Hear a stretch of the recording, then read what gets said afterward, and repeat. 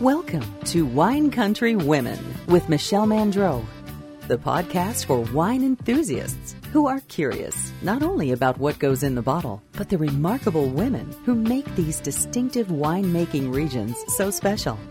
Each week, Michelle introduces you to a prominent woman and takes a peek inside her life. Welcome to today's Wine Country Women podcast. I'm Michelle Mandreau, and I am talking with Maya Dhaliwala, who is the winemaker for Dhaliwala Vineyards in the Napa Valley. Maya, how are you? Fantastic. Well, it is a fantastic day, and I'm glad that you are fantastic. I am delighted to be here with you.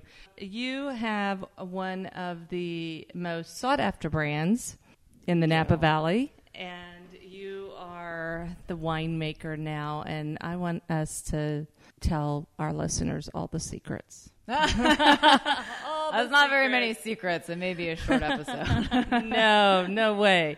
Well, first, let's talk about your career. What I found fascinating in the little bit of research that I could find on you is that you went to Cornell, you got a master's degree in viticulture and enology, but then you got further education in Bordeaux, which seemed pretty fabulous, and you went on to work at Petrus and Latour. Wow. Why come home? Let's start with that. Yeah. That's the beauty of the wine business is that it's so interconnected and every wine region is beautiful in its own way. So it felt wrong not to take advantage of that, growing up in the industry and building my career as a winemaker. It was very important to have an experience in Bordeaux, which is the birthplace of Cabernet Sauvignon and Cabernet Franc in particular, which is what we work with here. And so it was just by our different friends in the industry we had one good friend in Germany who told me who really encouraged me to pursue an experience in Bordeaux. And so I gave him my resume, and then 2 weeks later he said, well, if you go to Petrus, Petrus will take you, so will you go? And I said, absolutely. I mean, no one says no to that. So that kind of sparked my curiosity, and I ended up loving living there. So I continued to stay and pursue a second degree and work in other chateaus like Chateau Latour. So it was a really great experience. Okay, but it was so great. Yeah. Right? We're in agreement. Great experience, Yeah. Great chateaus. Right. While the plan would be to come home someday. Right.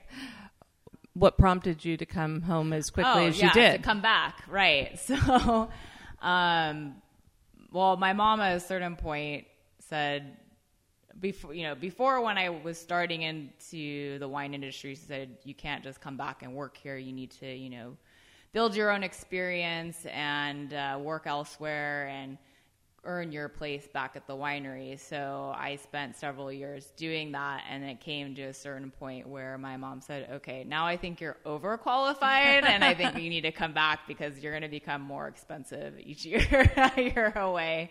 And also at the same time, I was just building and starting the new project that I work on with Ornellaia, which is a winery based in Tuscany. And so I needed to come back to start the new company up here in Napa Valley.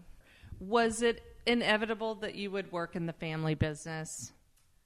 Maybe to the outside world, but for me personally, it was far too obvious. So I really had no interest in being part of the wine business growing up.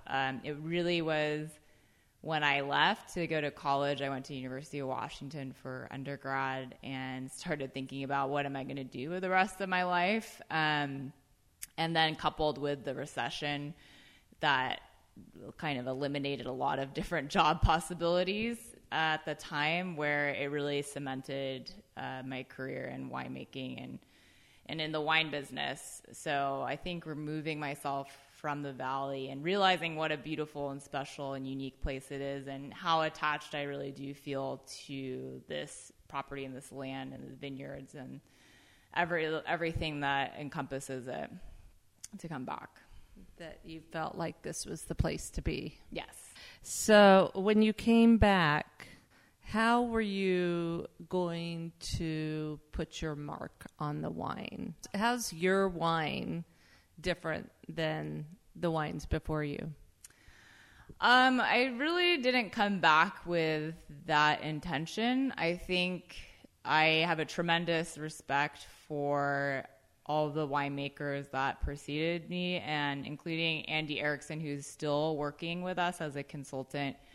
I really didn't come in seeking to make a personal stamp on the wines. I think it's always about your expression of the vineyard and of the site and understanding what your personal understanding is of the vineyard. So, of course, inherently that will be different in each individual, which what makes winemaking fascinating and very interesting. So my focus right now is more on the vineyard side, and unfortunately, since my parents first planted the vineyards, we've already had to replant the entirety of the property in the late 90s through the early 2000s. So my focus has shifted on the value of having old vines and really thinking about sustainability in the future of that. Most of your time is being spent in the vineyard more so than fine-tuning or placing your mark on the wines. Yeah, it's more about guiding the wines, and we have a really great team in place, and it's about working with the team to share it. We all have the same vision of creating a great wine and a fine wine of the world, and having that team in place and kind of guiding the vision, still overseen by my mom. She's very much the matriarch of the property. We can, really achieve it together.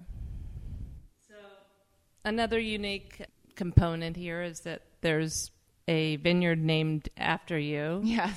As well as a wine. Yes, also that. So how is it to stand next to a bottle of wine with your name on it? How do you feel about that? I guess I don't know life any other way, because my parents named the vineyard after me. I was not named after the vineyard, which I was very thankful for when I was born. And then they decided to take it one step further by naming wine after me. So as soon as I could read, I knew there was a wine with my name on it. And I told my parents it was my wine and they couldn't sell it. And they said, no, it's actually not your wine. We love you very much, but this is completely separate from you. It's not part of your identity. It's a symbol of our love for you. And so I think I always carried that in my head, a complete dissociation from the moment I could read onwards. And now it's great because it's a great sense of responsibility, and you want to make something beautiful and top quality every year because it does have your name on it. So a little bit of pressure, but in a good way. Robert Parker gave your wine 100 points. Is that something that you're striving for now that you're here on the winemaking team? Of course you always strive for perfection, but I'm not beating myself up at the end of the day if it's not a perfect score. And I agree 100%. The Dalla Valle brand is so prestigious. It's so well known and has such a fantastic reputation that I don't think you need to really worry about ratings per se. But it is nice to have 100-point rating from Robert Parker in your pocket, right? Yeah, it definitely feels good. As you continue to develop your career, is there one person that has helped mentor you along the way? Yes, there's been it takes a village for sure to do anything, and I've had a lot of people help me along the way and give great advice and mentorship, and I feel very fortunate for that. But probably the most impactful and influential person in my life is my mother. We're very, very close, and She was really my biggest role model growing up. I'm an only child, so we've always been very close. And especially my father passed away when I was young. So just watching her, take the business on as a single parent and also in a foreign country. She's originally from Kobe, Japan, and not having any family in the U.S., she really embraced this community the way it embraced her and made this business even more successful from the inception to this point, and really did it by herself. I mean, she had a great team beneath her, but she was really leading the charge and also raising me at the same time. So it's very admirable. I still go to her very frequently for advice and mentorship. Coincidentally, I'm an only child. Oh, okay. And I only have one parent alive, too. Do you feel like, though, in your situation that you have big shoes to fill? Oh, every day. Yeah. And is that pressure? I think it's pressure in a good way. I think it's nice to look to what my parents have done. Both my father and my mother have very accomplished careers. And it's motivational, really, because, even if you're tired or you feel sluggish or like, I don't really want to do this today, I can just think about all the things they've done and, what it takes. And then you feel like this extra zing, like, okay, I can do this, So it is very motivational and inspirational. What drives you? What does keep you going and keep you inspired every day? That's a good question. What does keep me inspired? And I mean, a lot of things. The unknown. What's that? The unknown. Yeah. I think I never want to feel in a position where I am comfortable. Like I feel that the business is good and I don't need to do anything. I think then I would start to wonder what is wrong, So I think it's good to always strive and push yourself and try new things and kind of stay ahead of the curve in a way, because it's easier to keep pushing and be in this comfortable position and very fortunate position than it is to fall back and find yourself in a challenging place and have to kind of work out of it. So I think that's definitely what drives me every day. And, my mom was always very emphasized greatly education, which is why I pursued a lot of higher education, because she said that's the one thing in life nobody can ever take away from you, because everything could go away in a day. So I'm very grateful every day to wake up and do what I do. You had alluded to earlier that you partnered with a Tuscany winery on a brand. I believe that's the DVO. Yes. Project. Can you talk about that and why that's so important? Ornellaia is an estate in Bolgheri, which is in the Tuscan region of Italy. And I had the opportunity to work under Axel Heinz, who is the winemaker and director there, in 2013. And we had already had a friendly relationship with the winery team from before. They used to be partially owned by the Mondavi family, and they would come a lot to Napa. So my mom and their team had a good friendship, and I got to know Axel while working under him. And then coincidentally, the graduate school I went to in Bordeaux, Bordeaux Sciences Agro, was the same school that Axel went to. So he also then became my mentor in a way through my thesis and through my graduate studies. And this idea to create something new together with a partner was very intriguing. And with another winery, obviously I learned a lot from Axel and in Tuscany, but to pursue something new and different and creating wine in Napa was a new endeavor. So it's been a lot of fun. It's, working with sites that are not our vineyard and to create a wine that reflects both of our know-hows and individual styles in each winery, and making something new together is very exciting and fun. And is that wine out in the marketplace yet? It is out. We released the 2018. It is out in the market and out in the world, and we only made 400 cases, so there's not a whole lot to go around, but you can find it here and there. So if somebody wants to taste that wine, is there a way to taste it? Or? We have there's no way to taste it without purchasing a bottle. We have a mailing list. If you go to dvowine.com, you can sign up on our mailing list, and in the fall you'll receive an allocation for some wine. Yes. Okay. What else is ahead as far as here at your winery? Really, this year is focusing on the launch of DVO. It was a little bit delayed due to COVID, and having half your partners in Italy is challenging. A lot of samples being flown back and forth and a lot of Zoom meetings. So we'll have the opportunity to promote and show the wine in Europe. So we plan on doing a little bit of export this spring and just getting the brand out in front of journalists and press. So people have the opportunity to try it. And that'll be your second vintage out in the market, right? Yes. So that'll be exciting because it'll have a little history now. Right. And so let's talk a little bit more about Dalla Valle. Yes. How many cases of wine do you make here?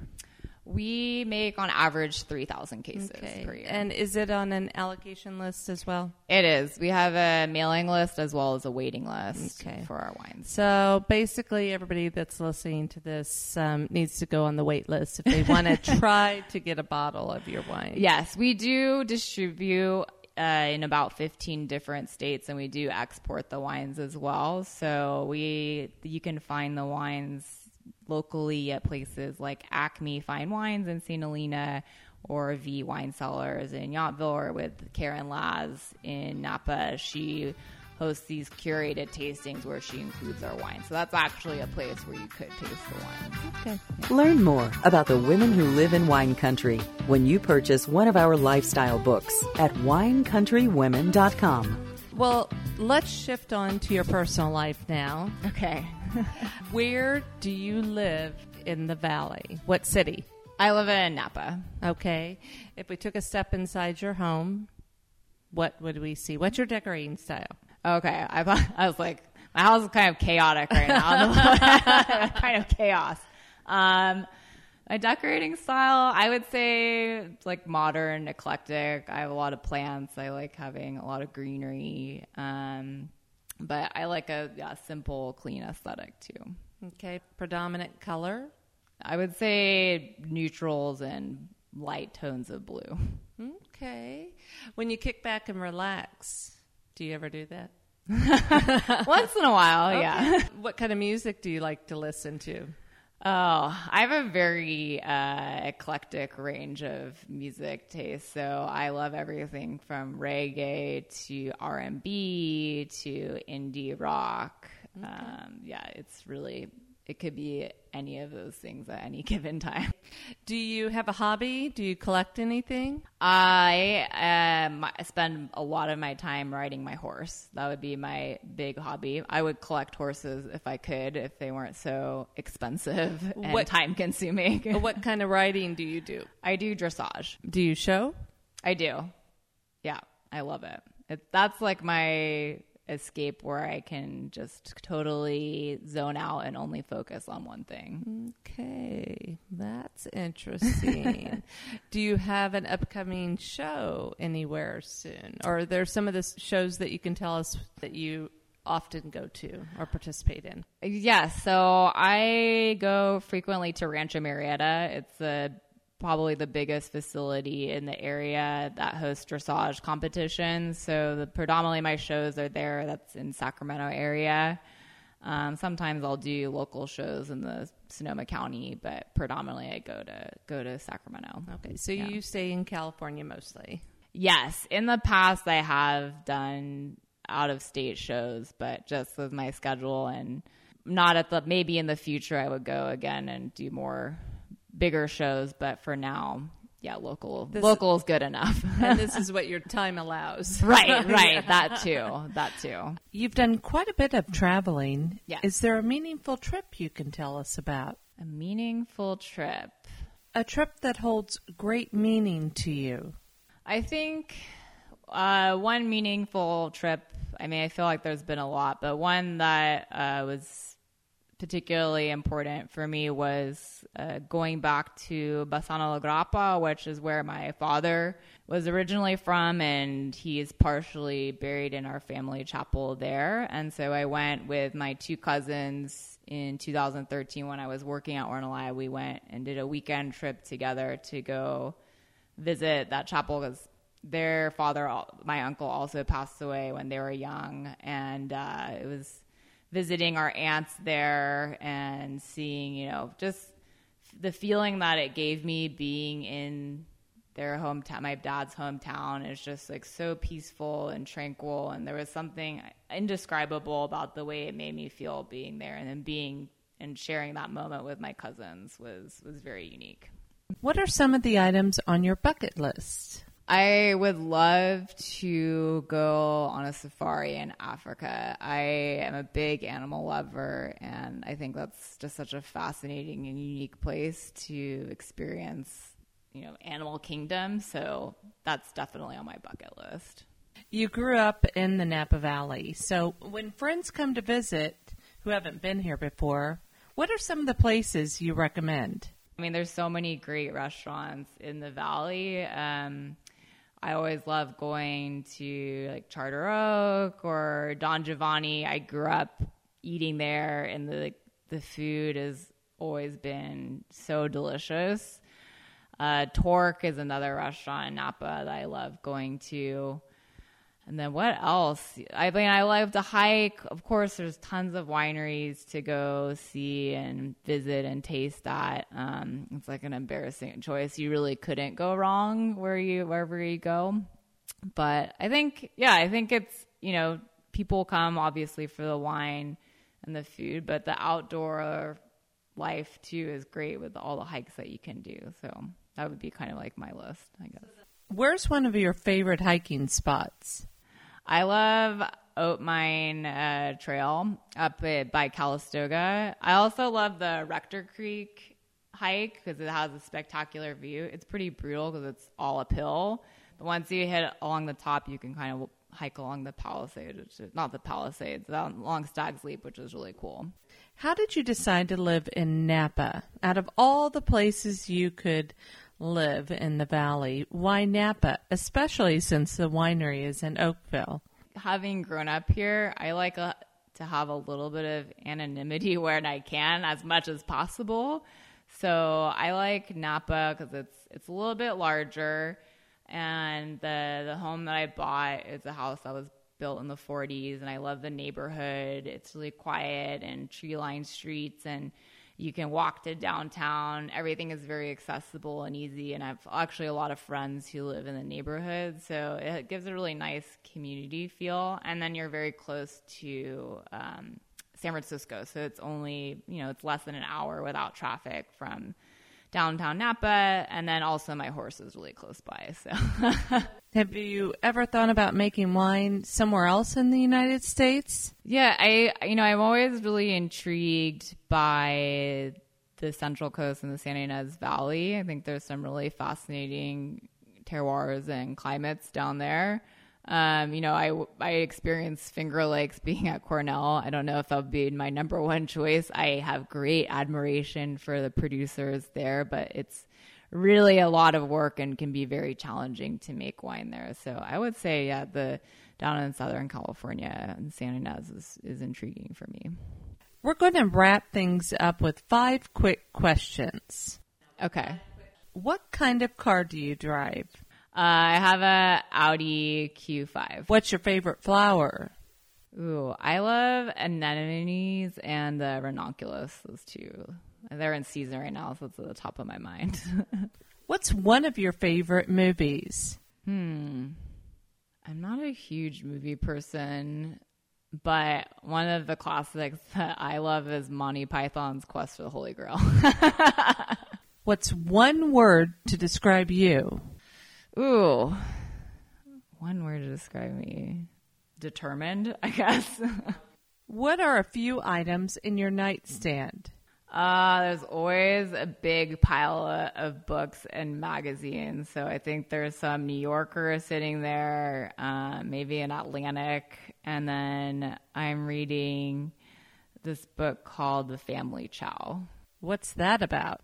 It is a book about Chinese immigrant family in the Midwest and their restaurant, and there's murder involved and death. So it's a little bit of mystery, a little bit about immigrant culture in the U.S. and about life in the Midwest. I'm not sure that's a good bedtime story.